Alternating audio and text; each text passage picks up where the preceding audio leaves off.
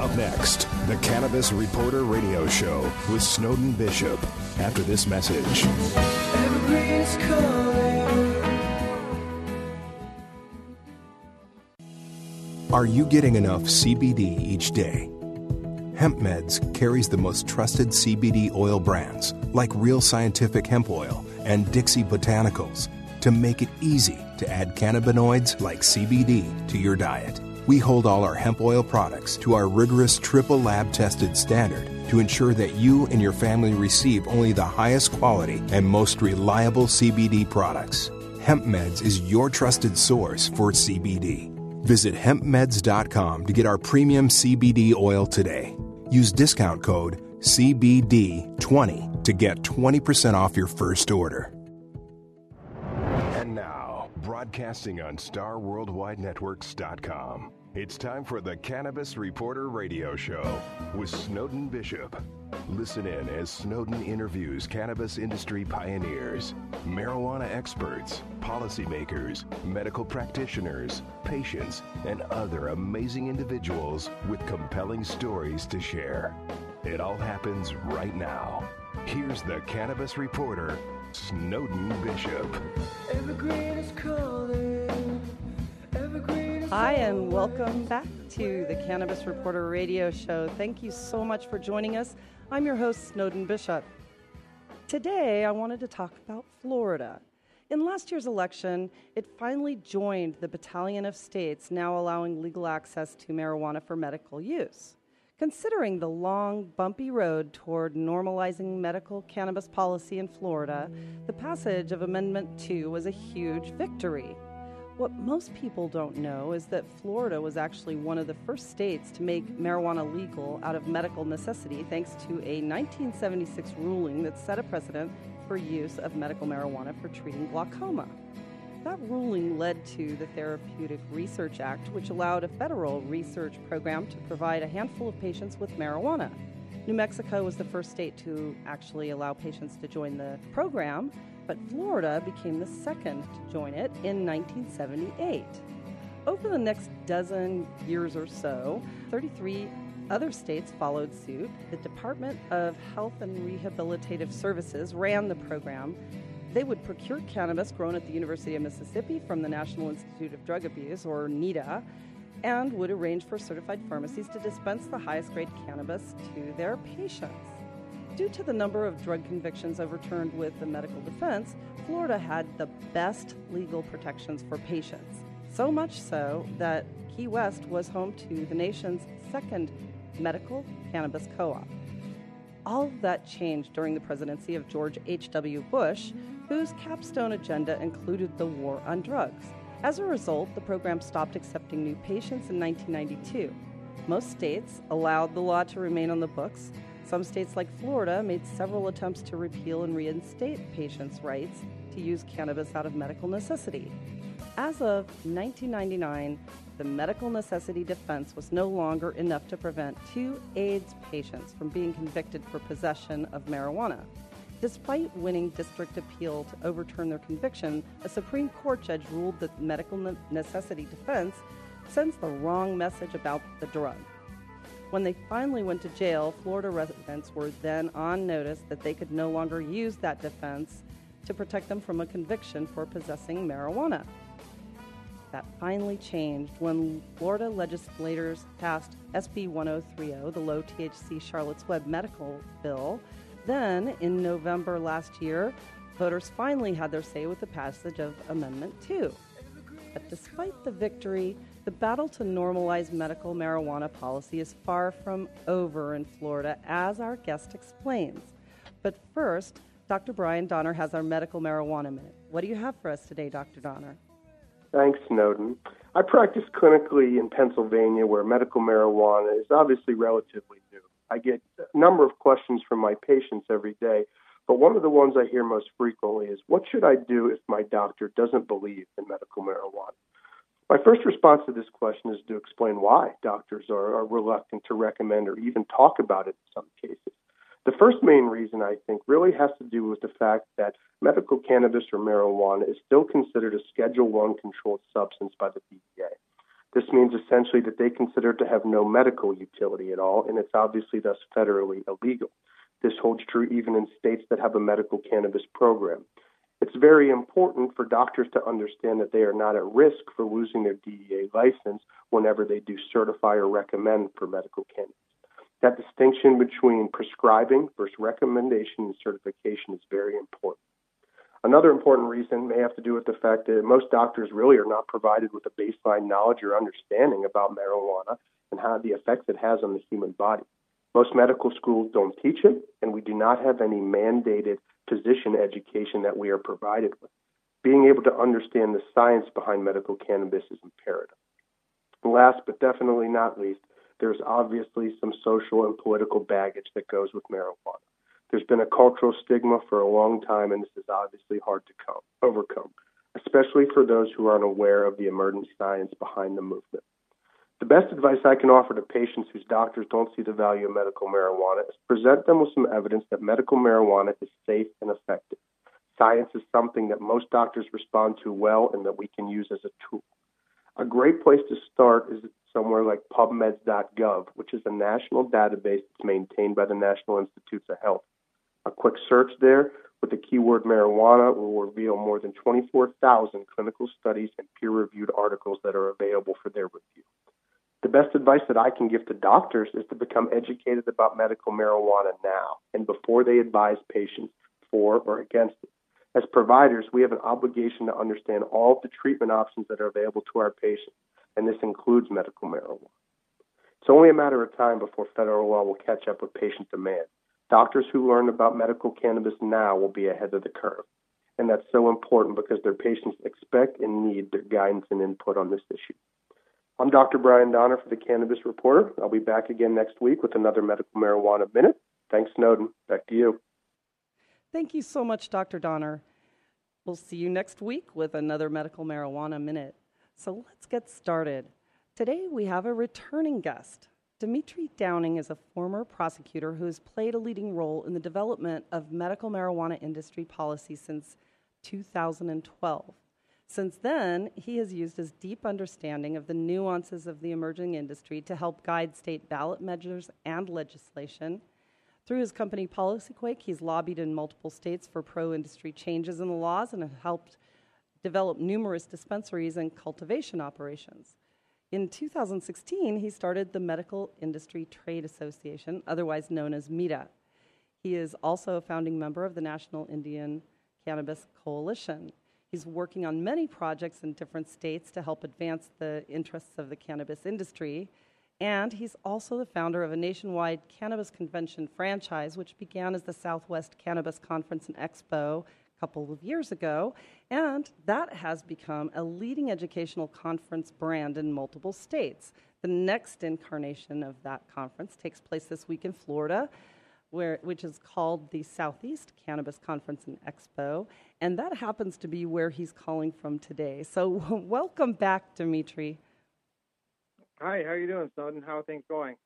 Things are good. I'm a little raspy today, so forgive my voice. But it's great to talk to you, and I know you're incredibly busy because you have the conference coming up this weekend, and so I'm really grateful that you were able to take some time away today. So how's it going with the planning of the conference in Florida? It's good. I'm here actually in Miami right now. It's raining quite a bit. I didn't know how much it rains here in June, but we have it all set up. I mean, it's all on seccexpo.com. Anybody can go and sign up and participate in the conference. We have over 100 vendors, 75 plus speakers, tons of information, a lot of interesting speakers, including some of those first patients that received medical marijuana from the federal government for decades are speaking. Ricky Williams, former Miami Dolphin, Montel Williams, now a Miami resident, who is a huge advocate. A number of other individuals are presenting information. We've been setting up this for a few months now, and it's going to happen Friday, Saturday, and Sunday. Coming up so quickly. I've been to several of your conferences, and they're actually quite amazing. So you also have Montel Williams, you said. That's fantastic, and a lot of different athletes from the NFL and other sports franchises, isn't that right? Yeah, we have this thing called Pro Athletes Pro Cannabis, which is a gathering of athletes on Friday night of this week at the Hilton next to the conference center, and that's a discussion about the medical marijuana policies of the different leagues, specifically focused on the NFL and the NBA. Those have been leagues where, for quietly, secretly behind the scenes, these players have been using medical marijuana for pain relief and relaxation for decades, and, well, oftentimes not getting in trouble for it, but sometimes you have the case like Ricky Williams, Heisman Trophy winner, who, exemplified the greatest level of individual excellence that someone can achieve in the United States, Heisman Trophy, in the athletic realm, and uses medical marijuana, and then gets his career, his NFL professional career, tainted because of the antiquated policies of the NFL. For him, it's kind of a vindicating moment of sorts, because if it wasn't for the NFL medical marijuana policy, he could have been, the greatest running back of all time, potentially. So, it's a very fascinating story that they have. And this is, as I've come to find out that, more than 50% and up to 90% of the NFL and NBA players use medical marijuana as a pain relief medication, just straight up pain relief. Yeah, I actually spoke with Marvin Washington on this show last week, and he was telling me a bit about some of the progress. They're going to have some news to report, I understand, both this coming weekend and when the New York conference happens. They'll be in New York and able to announce. But yeah, there's a lot of work going on behind the scenes with the NFL, and their policy of drug use has been just so debilitating for so many years. So I'm really glad to see that you're showcasing their efforts this weekend. And that event is on Friday, is that right? Yeah, Friday is the investor forum and the educational forum, and then Saturday and Sunday, that's what we call an add-on. Friday night is the Pro Athletes Pro Cannabis. That's kind of a celebration of sorts, but also educational. And then Saturday and Sunday is the main conference where everybody gets together, networks, and talks and learns and discusses and shares information all day long. And it's certainly interesting in Florida. I've done a lot of media here in Florida, and I think it's helped me realize that what's most needed and what these conferences offer the most is a forum for people to discuss their ideas, to share ideas, to develop the right language and framework with which to create and shape the puzzle that is becoming, forming into a finished puzzle, which it actually has no determined outcome, but it is a puzzle and it's being put together. It's a fascinating way to do a puzzle. What is becoming the American, Florida, Arizona, California medical marijuana and adult use marijuana system. And so, there is no wizard behind the scenes developing this puzzle that we call the now medical adult use marijuana market. It's a number of individuals. Sometimes it's money oriented, as we've seen here in Florida with lobbyists and stuff. But most of the time, it's people grasping at straws, reaching into the dark, using whatever education they have regarding whatever business or regulatory framework they're experienced with, trying to formulate policy, write initiatives, and create marketplaces that have never been created before. And the more that you learn about what has been happening, you can combine that with what you imagine could happen and come up with what will happen, well, with what you can encourage others to make happen. And then you got to deal with all their other realities. So it's like, going to college.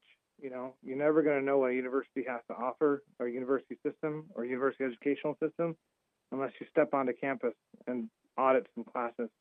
So that's kind of what these forums, these conferences, these expos have become. Is a lot of people are there to network with their existing businesses and to make money off of their packaging, and they want to meet dispensary owners, and they want to meet CBD people, and they want to meet consumers and purchasers, and that's all fine and dandy, and that's a very important part of it. It's what keeps the gears turning. money, keeps the gears turning. But the most significant part that occurs is the education of the individuals, the citizens, the taxpayers, the entrepreneurs, the startups, the dreamers, the people that want to be involved in policy. And if they keep their eyes open, they talk, they listen, they talk, they ask questions, they can start to see what's going on. And what you see that's going on is you have a whole economic structure being created in Florida, Arizona, California, the United States, Spain, Mexico, that nobody is in control. Nobody has an absolute understanding of what it should look like. And it's just a matter of perception, opinion, communication, agenda, money, and these all things are things that you need to be aware of and get engaged in. So that's the cool thing about our conference. If you want to ask me the coolest thing about these conferences, it's the seeing people gain the building blocks of what these puzzles might look like and how to build puzzles. So. Yeah, well, and they're quite comprehensive too. I mean, you've got 3 full days of seminars and workshops and speakers, and that's just in addition to the expo where there are so many people that just mill around and meet one another, and there are media people on the scene, and and it's impressive. It really is. So if anybody listening is in Florida, it's definitely going to be worth checking out this weekend. But you're also going to be coming back to Arizona, I think, in October. You have another one in Southern California this year, correct? No, we're not doing San Diego this year. We're going to wait until next year to do that again. Okay. Because the models and conferences shift so quickly as well, because we have to adopt to what the state regulations are, state by state. Our vendors do, and it's the vendors that keep these things going. So, our next one is in October, and that will be the largest medical marijuana conference in the history of Arizona. We have President Fox coming in October to Arizona. That'll be fantastic. Wow. Yeah, and we might have Bernie Sanders. So, I mean, it's just going to get crazy. So it's going to be pretty exciting what happens in October at the Phoenix Convention Center in Arizona. And, this event is good. But, again, the most important thing is knowledge acquisition and teaching people how to learn. And when you're taking something like medical and adult use marijuana, which is out of the black market, the only people who knew how to – there's 2 types of people. Those who knew how to produce it, distribute it, and sell it illegally, which are basically criminals. People who did not want to abide by the rule of law of a society. All sorts of different people in there. And then, of course, you had, the mom and pop, kind of fun-loving, very moralistic or very ethically oriented people that we knew in high school, people from the 60s. There's people in Humboldt County that just grew and sold, and they were called criminals, but really they were good citizens. Right. The criminals I refer to as the ones who have no ethical and moral boundaries. But so you have all these people who knew how to produce, distribute, and sell marijuana, and now you have systems being set up state by state and around the country, and people have no idea how to get involved. People don't even know what's going on. They don't even know what questions to ask. And here at these conferences, you start to learn how to ask your questions. And as you learn how to ask your questions, you can start coming up with answers. And if that's what the acquisition of knowledge begins with, the ability to ask the right questions. So that's what we're trying to help people do with these things. Sorry, go ahead. No. That could be said also for the policymakers as well. I mean, people who are actually trying to shape how these laws pan out after the election. I mean, often they have absolutely no clue either.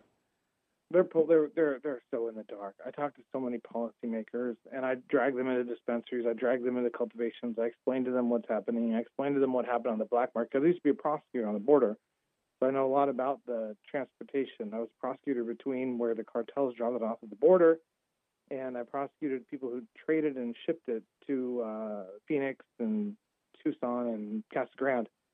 And then, so I'd learn from them what was on either side of that. And most of the traders were just, entrepreneurs who found themselves in a trade route. Somebody offered them $10,000 to drive a car of marijuana from the border to Casa Grande. 4-hour trip, most teenager, says, "What the hell?" What's in the trunk? I don't care. Yeah. But, I forgot my point. What was the question there? Well, I was just saying that, the policymakers really just have absolutely no clue. Oh, yeah. But okay, so you brought up an interesting thing, and this is something I wanted to ask you about too. Having been a prosecutor, and back then, while you were prosecuting these individuals, I mean, and like you said, a lot of them were just entrepreneur kids who, got an offer they couldn't refuse, and, I'd say a good half of them wound up in jail, but you'd know better than I would on that. But when you were prosecuting these people, I mean, were you aware that this drug was really not as bad as the DEA would have you believe? No. I had as a prosecutor, you don't want your prosecutor. It's a problem with prosecution. You don't want your prosecutors gauging the importance of whether or not a crime should be prosecuted. Mm-hmm. But on the other hand, you do. You want your legislative branch determining what the agenda of the people are, because the people have no control over the prosecutors in most jurisdictions. And like, for example, in Pima County and Maricopa County, we elect the prosecutor. But I doubt many people vote for the prosecutor based on, what they know the prosecutor is aggressively or not aggressively prosecuting. So you're not encouraged and trained to evaluate the moral gravity of the crime when you're pursuing justice, whether or not you think somebody did it. So somebody comes before you with a consumption crime, a transportation crime, a distribution crime, you just say, did they or did they not do it? And then, once you know that for sure, then you get into the sentencing recommendations. And any prosecutor tells you that's just an art and not a science. That's why we end up with these mandatory minimums and stuff, because prosecutors take the discretion. But they really aren't. It's a really tough question. And myself as a prosecutor, I never spent that much time thinking about it. I focus mostly on domestic violence and sexual abuse prosecution. There was a little bit of DUIs and a lot of minor consumption, transportation, marijuana-related crimes. But, you just pushed them through. You didn't stop to think about the consequences. But that becomes a question about law and order and crime in general and the role of prosecutors. Do you want them stopping to think, well, murder isn't, that important, or rape isn't that important? Or do you want them just being told that, when the legislature says you need to give somebody 25 years for their first time rape, and then obey that, you know what I'm saying? Yeah. Well, then that takes the burden off of the prosecutor for the consequences of the convict. Okay, I don't pretend to have any grand answers to the criminal justice system. One thing I've learned is that there is no such thing as justice. At least we think we have a good system, and it's the best we've created so far, but it's entirely inadequate. And anybody who has ever worked in the justice system who thinks that there is justice, I think is fooling themselves. And that's one of the reasons why I got out, because I tried to do defense work for like 6 months after doing prosecuting. And for those 6 months, I found myself becoming a collection agent, basically looking for money and not thinking about justice, right? And not thinking about what it meant. As a prosecutor, at least you have the power to control the situation. Should you take the time to remember that this case is the most significant thing that's happening in somebody's life, and there's some humanity involved, blah blah blah. But you get 1,000 cases a year. You're pushing through 17 different cases a day. The humanity disappears, and it's just another number. And so, which is good and which is bad, right? Because you get a prosecutor with a grudge, because of the humanity, they don't particularly like this person. Then you'd rather they just be just a number. But it doesn't. I honestly thought on August 8, 2012. When I started into the medical marijuana world, I thought this was because I left prosecution in 2010, government relations, for a year and a half there, was in the city council, working with city council on economic development in Tucson. Saw this medical marijuana system get enacted by the state of Arizona. From a local level, we had to deal with the zoning restrictions and the municipal reactions to how we were going to regulate medical marijuana. where it could be produced, where it could be sold, etc., cultivation limits, etc. So I saw it from that perspective. And when all the advocates came through the office, I honestly thought medical marijuana was just a clever way that hippies had figured out how to get high. I thought that these guys really, really came up with something here because, it seems like a lot of people support medical marijuana and the state's going to let it happen. Then on August 8, 2012, when the state let it happen, and I did some research with the DEA and ICE and Homeland Security, a bunch of people, and asked and found out that AZ Post, the Arizona-based police officers, were no longer going to enforce marijuana laws in regards to transportation, distribution, consumption with medical marijuana cards and allow for these licensing systems, and the Attorney General was going to leave it alone and protect it. Well, then, at that point, it was kind of obvious that because federal law enforcement doesn't act a lot of local backup, that the drug war versus medical marijuana was over, and there was going to be a big industry developed here. So I stopped everything I was doing, and I got involved. And I got involved for the money. I got involved because I thought this would be a good career move, and, a little bit of reflection. Okay, marijuana is not all that harmful. Don't recommend it, but it's not all that harmful. I can do this. And then over 2-year, August 8th through the end of 2015, I started to realize and started to watch and started to be educated by hundreds and thousands of marijuana patients as to what marijuana really was. And I've had a 180-degree turn, 100% wrong I was. It really is a drug.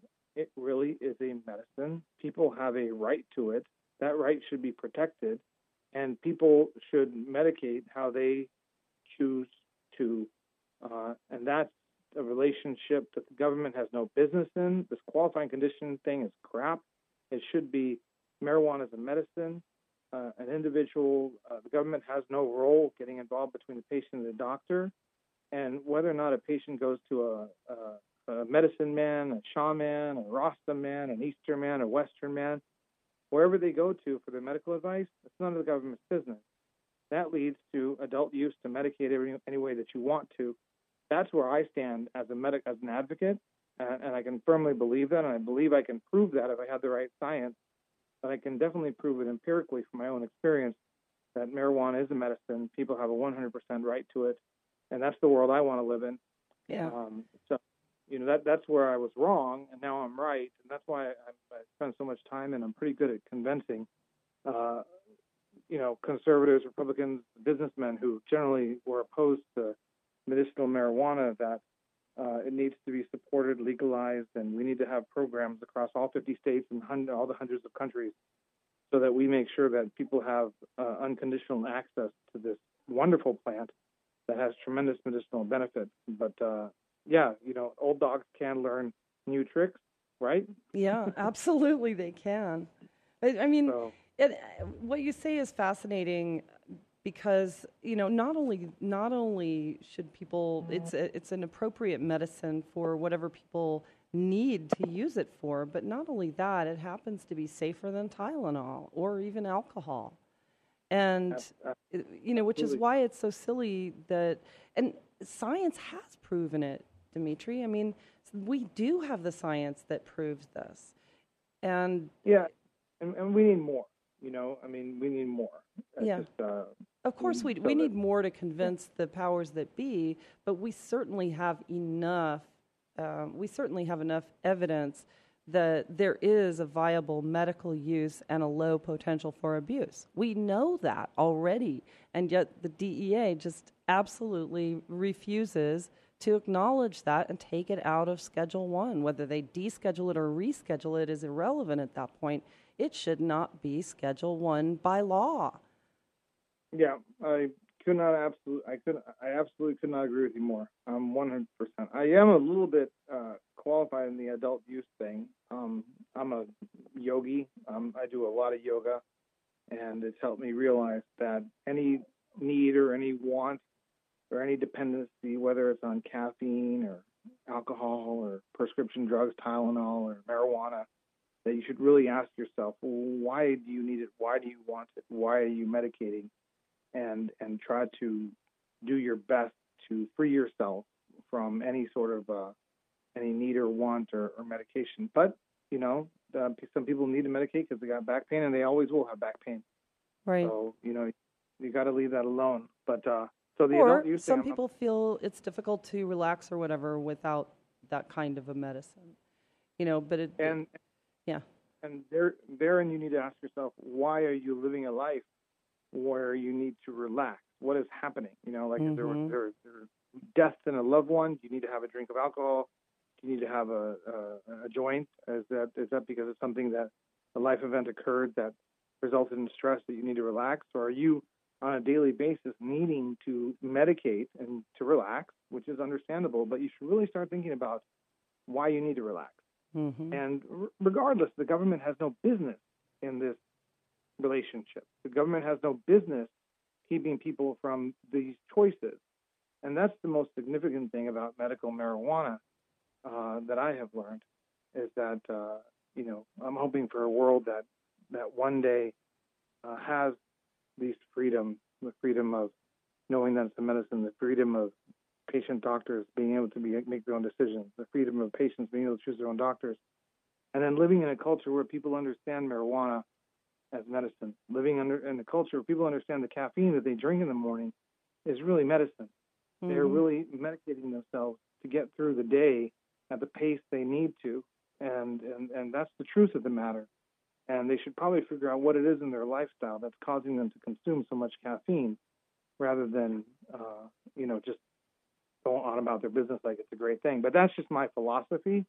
But I also have thought through that pretty carefully, and it will eventually lead to unconditional, unrestricted use by adults as they see fit for marijuana.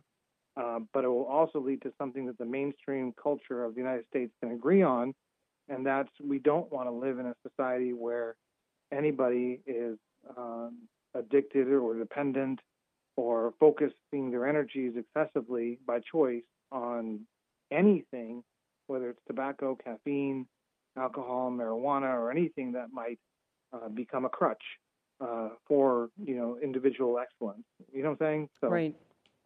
I really I say that to my Republican conservative friends, my business friends, and they're like, well, why isn't that the way the world is right now?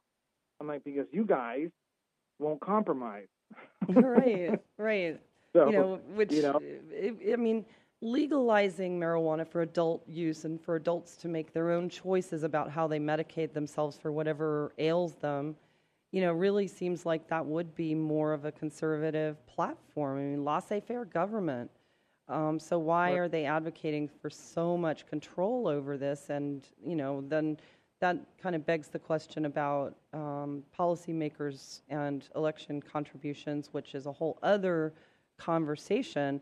But that kind of leads me back to Florida, because Florida. there are so the topic of today's show. So there are so many things that are so many changes with marijuana policy since 1976. And you mentioned that you've got a couple of people who were on the original glaucoma program in Florida. Is that right? I don't know what they were on there for, but we have, I forget his name. It's on secexpo.com, but he's coming to speak about his experience with the federal program. He's one of the original guys who was receiving marijuana. Well, what about him? Right. So, the Associated Press had originally asked the agency that was administering that program back in the 1970s and 80s and all of that. It's evolved over the years. However, they went back and asked for some of the records of how the program was administered and all of that. Well, after George H.W. Bush took office, a lot of those records just simply disappeared. And then they didn't really start keeping records again until 2005, until 2011. So the fact that you're going to be talking to someone who's been a part of the program, which, by the way, started in 1976. I mean, think about it. That was so many years ago. And the federal government sanctioned the program, set up the University of Mississippi Growing for the patients of this program. And the only federal records that you could find anywhere are between 2005 and 2011, and it said that they estimated that maybe there were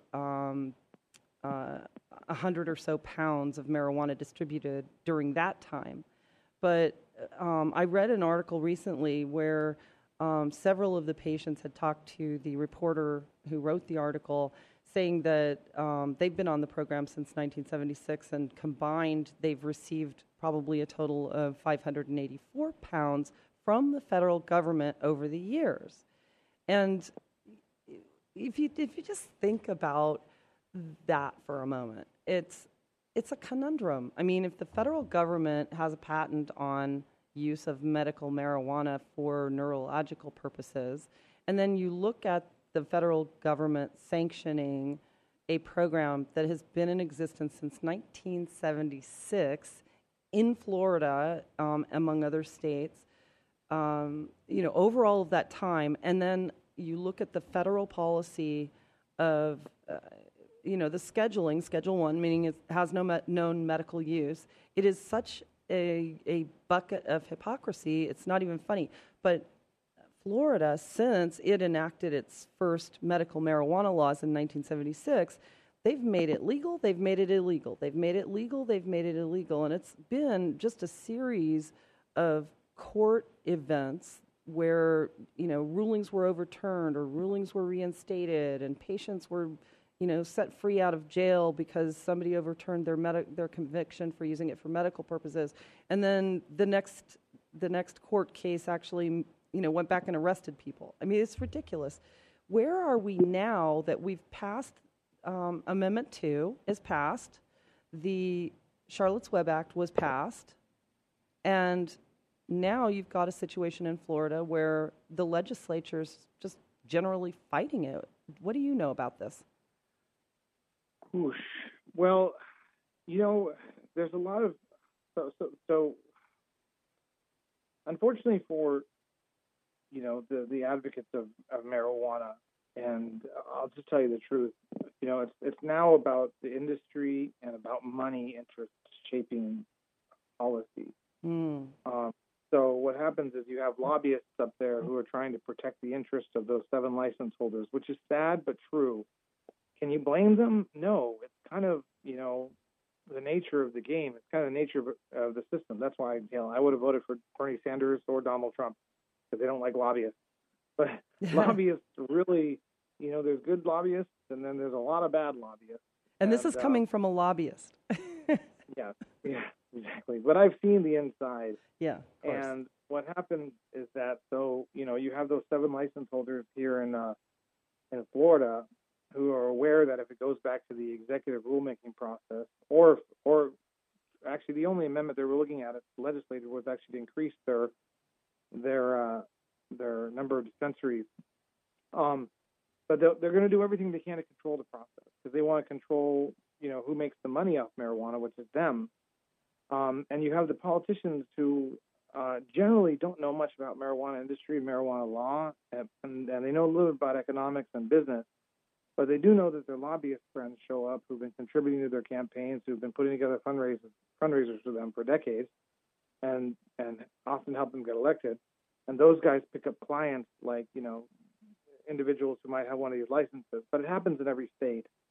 And then they push for certain laws and rules that benefit those individuals who already have. And, whether or not that kind of system implodes, it's not limited just to marijuana. I mean, how many bars should there be? How many restaurants should there be? What should the licensing fee be? What should the proper enforcement division be? What should the improper enforcement mechanisms be? What should the punishment be for those who don't participate as a 7 license holders? What happens to the guy who produces in the Everglades and sells in Daytona Beach? Is he going to go to jail, or is he going to get fined? So these are questions that they have no answers to. They've never explored before. So they're sitting up there thinking to themselves, well, the easiest answer is to limit the number of licenses, because that kind of keeps the market size lower. But that's a total misconception. They just have no idea. And then they talk to the lobbyist who says, well, let me manipulate the situation here to benefit my client. And the politician doesn't even know what's going on. And the lobbyist ends up twisting the new rules and stuff to benefit those who have, or those who have enough to pay the lobbyist. Lobbyists are a dirty thing. I mean, truly, it's crazy. So in Florida, you have that situation right now where you have, and I don't have firsthand information. I'm just going off of what I've seen happen in other states, and we know happens through different methods and stuff. But in Florida, it's pretty, well known. When you Google lobbyists in Florida and marijuana, you can see what's going on in Florida, and it's sad because it limits competition, it limits entrepreneurs, and it limits opportunity, it limits innovation. It might keep the prices up if these guys form like a guild and work together to keep the prices up, which would be crazy because that would be like a RICO violation. But who knows if the feds will do anything about it? Mm-hmm. So I mean, there's a lot of unanswered questions. So Florida's a little bit in turmoil, but that's why I tell people, learn, talk to people, learn the language, learn about industry, learn about economics, learn about what could be, learn about what's happening in other states, talk to people from other states, ask what's happened there, ask what's their experience, so that they can go back to the executive in the next month when the executive is going to issue rules and write editorials, expose this for what it is. I mean, eventually, somebody's going to make a decision, and, they make a decision based upon, their American ideals of free enterprise and competition, or do they make a decision based on what lobbyists told them to do what, and they don't know what they're doing?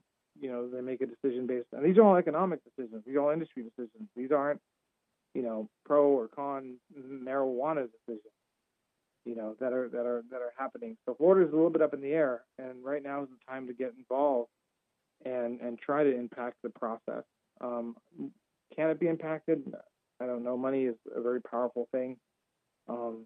Influence is a very powerful thing. For all we know, one of those 7 license holders is organizing the entire group and hiring a lobbyist, and that lobbyist is in direct communication with the governor, and the governor is in direct communication with the senator, and that senator's under restriction section to do this or that. That could be happening. I have no evidence of that whatsoever. But if that's happening, the voice of the people might never get heard. But all you can do is keep trying, Yeah. How? So, and I haven't asked you this because the last time we talked was actually the day before the election. How do you feel the temperature is in Washington right now regarding marijuana policy? Well, again, I think actually it's there's Trump is an unknown. Nobody can claim to really understand what he's going to do with marijuana policy, to say the least.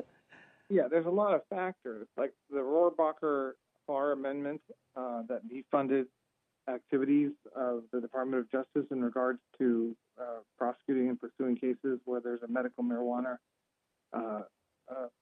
regulatory structure in place that has, enforcement mechanisms and stuff. It's all in the memo amendment that was renewed until September. So, Trump didn't stop that. Trump acknowledged the difference between medical marijuana and adult use marijuana through Spicer at a press conference, right? And that's the first time. Imagine if George Bush would have said, "Hey, guys, there's medical marijuana. We need to treat it differently." People would have been like, "Hurrah, hurrah, yay, celebrate." Imagine if, Obama would have said that at the beginning of his term, or Bill Clinton, but they didn't. But now you actually have Donald Trump saying that medical marijuana is something separate than adult use marijuana, which to me, as an optimist, is a tremendous victory. Yeah, it is. Actually, and Obama did advocate for medical marijuana in a few interviews during his term, the second term.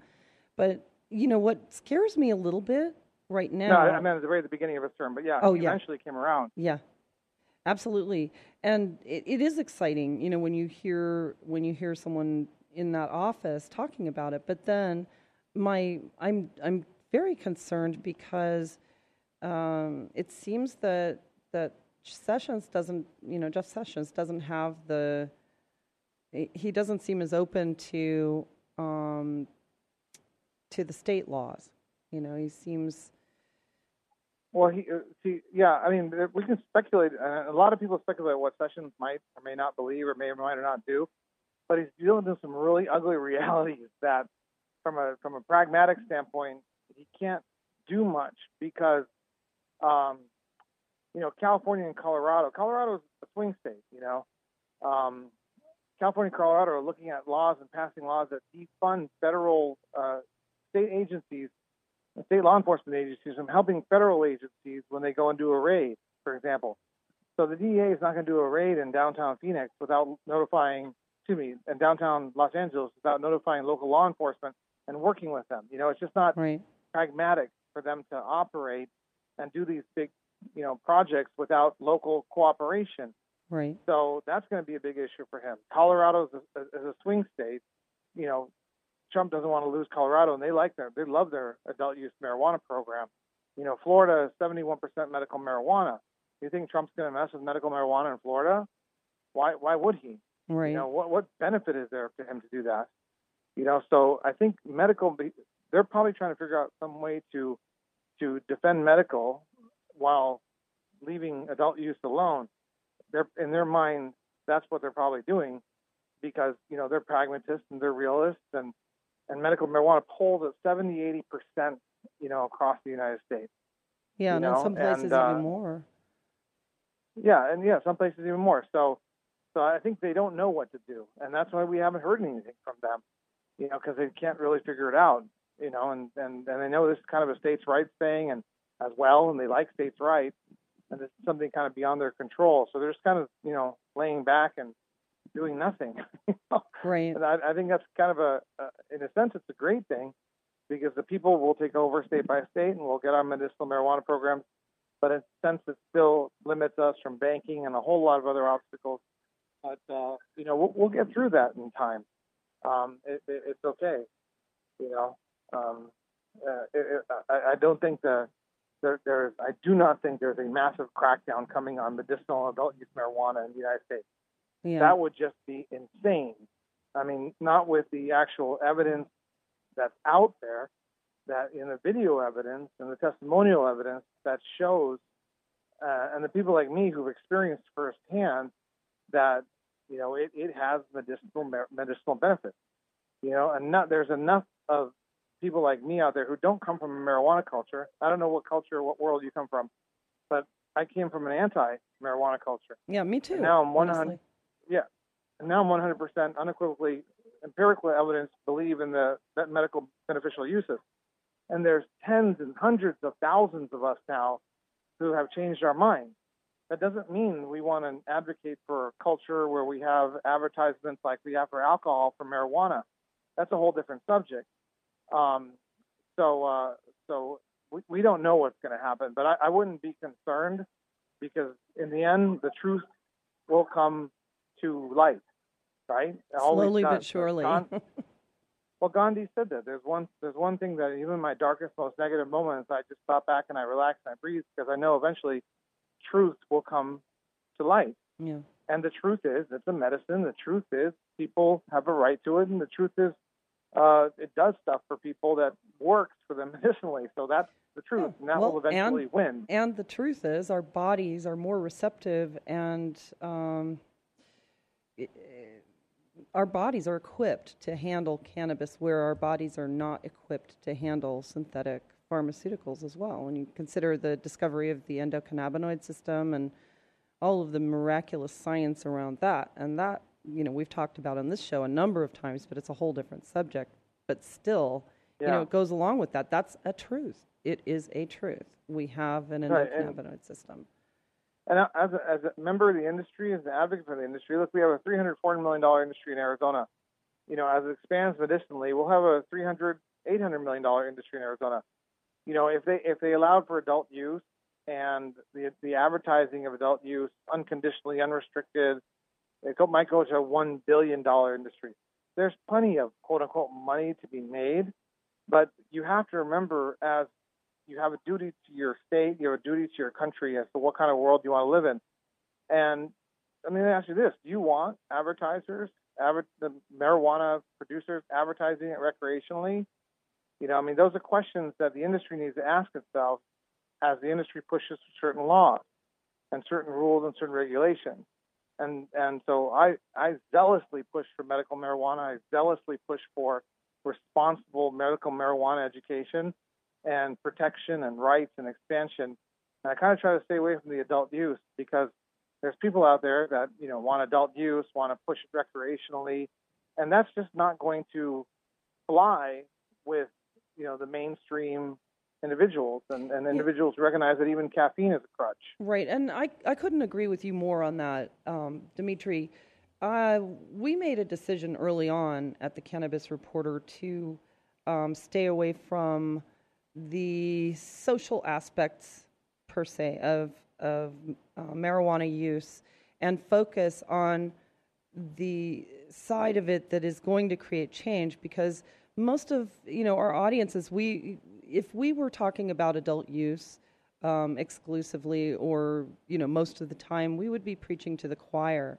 And the reason we started the Cannabis Reporter, even as other publications and outlets were happening, we really intentionally go after the more conservative-minded individuals who are on the fence or completely opposed to marijuana. And I agree that when you're talking about recreational use and you're talking about, the free the weed and, peace and love in the park with a joint, you're really going to turn off those people who are on the fence.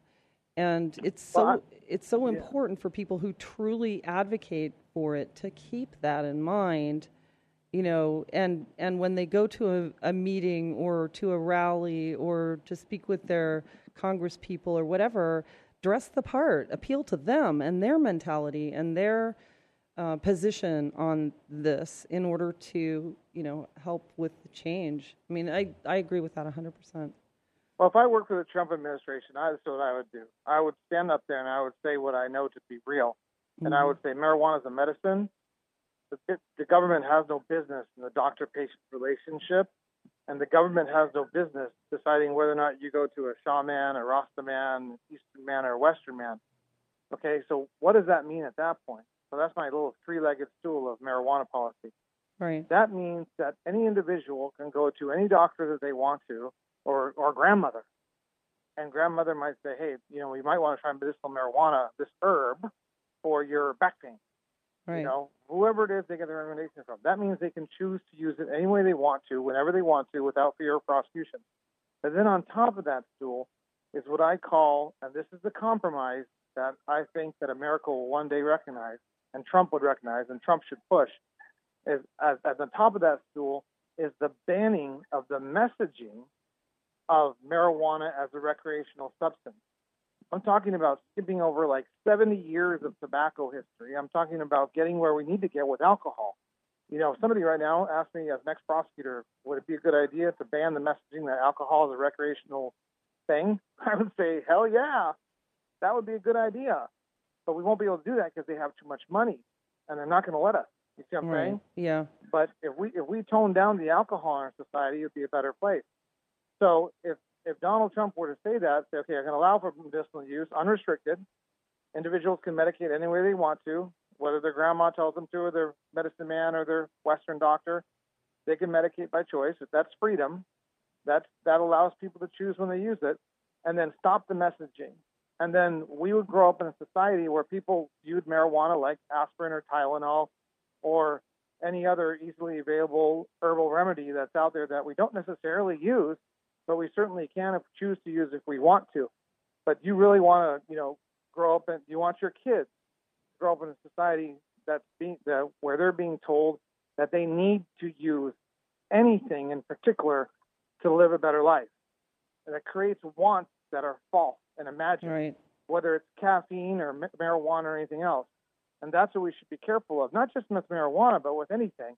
But we can stop it now. We can make the compromise that works for the patients, for the people, and for the government. But I'm not Donald Trump, and hopefully he might listen to this radio station, hear me. Let me come up and save you a lot of problems. Yeah, exactly. But people get this though. They're banning billboard advertising in California, which is fine. People can go and do what they want to do, but you don't need to push it. Right. Well, technically, it's against the law to advocate use of recreational, it's illegal to advocate recreational use of marijuana anywhere in the United States as long as it's federally a Schedule I controlled substance, simply because of the FTC and FCC rules that state you cannot publicly broadcast an incitement to commit a crime. It's like...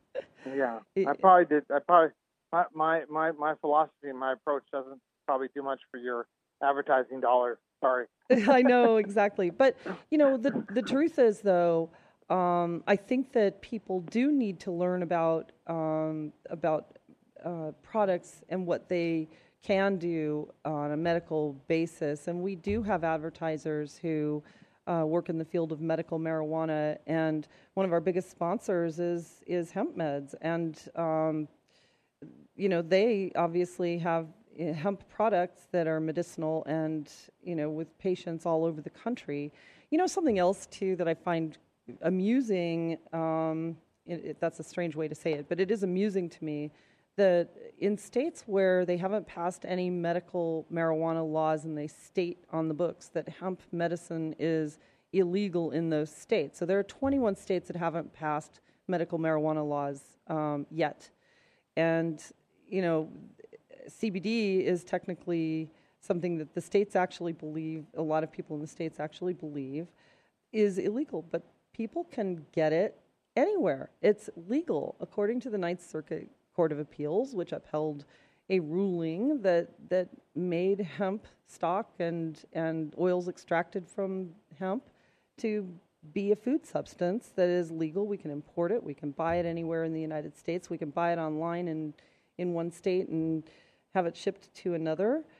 I mean, a lot of people don't even know that, but... Yeah. I've learned a lot about hemp CBD in the last couple of years. I didn't really understand what was going on with that. Certainly, we never prosecuted it. Right.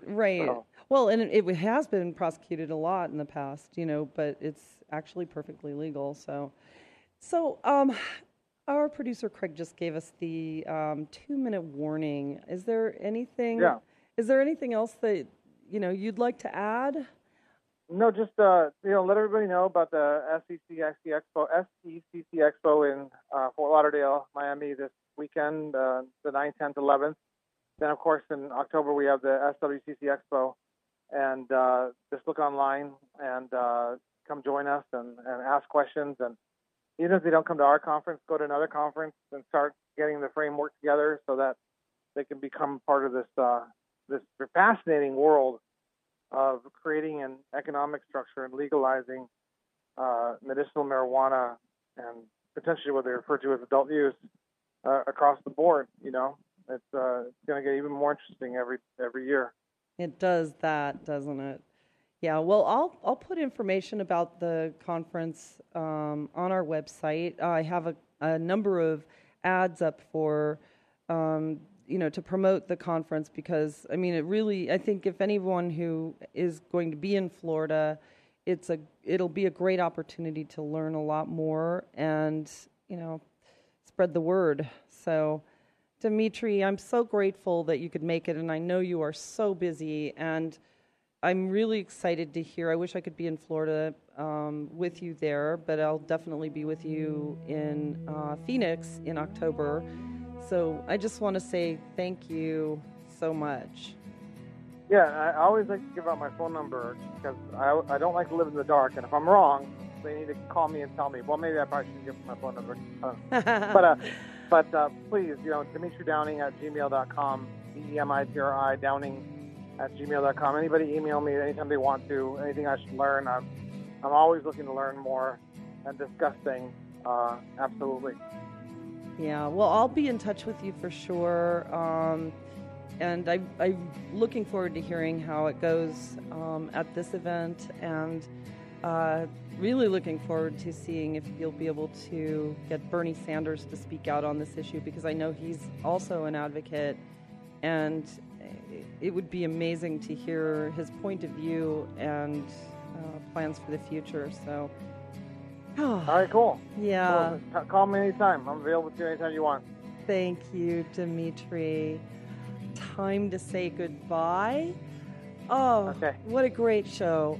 Really appreciate the input of our guest, Demitri Downing, and we're grateful for his insights and knowledge. If you want to learn more about the work that he's doing or about the conference, please visit us at thecannabisreporter.com and click broadcast to find today's episode. I'll post his bio and information there. Also, many thanks to our engineer today, Craig, and the team here at Star Worldwide Networks for always making us shine. We are grateful. I'd also like to say thank you to Dr. Brian Donner for our Medical Marijuana Minute Update. I'd like to express our gratitude for our radio sponsors, hempmeds.com and Healthcare. We really could not be doing this without you, so thank you very much. Last but not least, thank you to all of you for listening around the nation. Tune in again next week, same time, same place, for another episode of the Cannabis Reporter radio show. Until we meet again, stay safe, stay informed, share what you've learned, and make it a great day. Evergreen is calling, evergreen is over.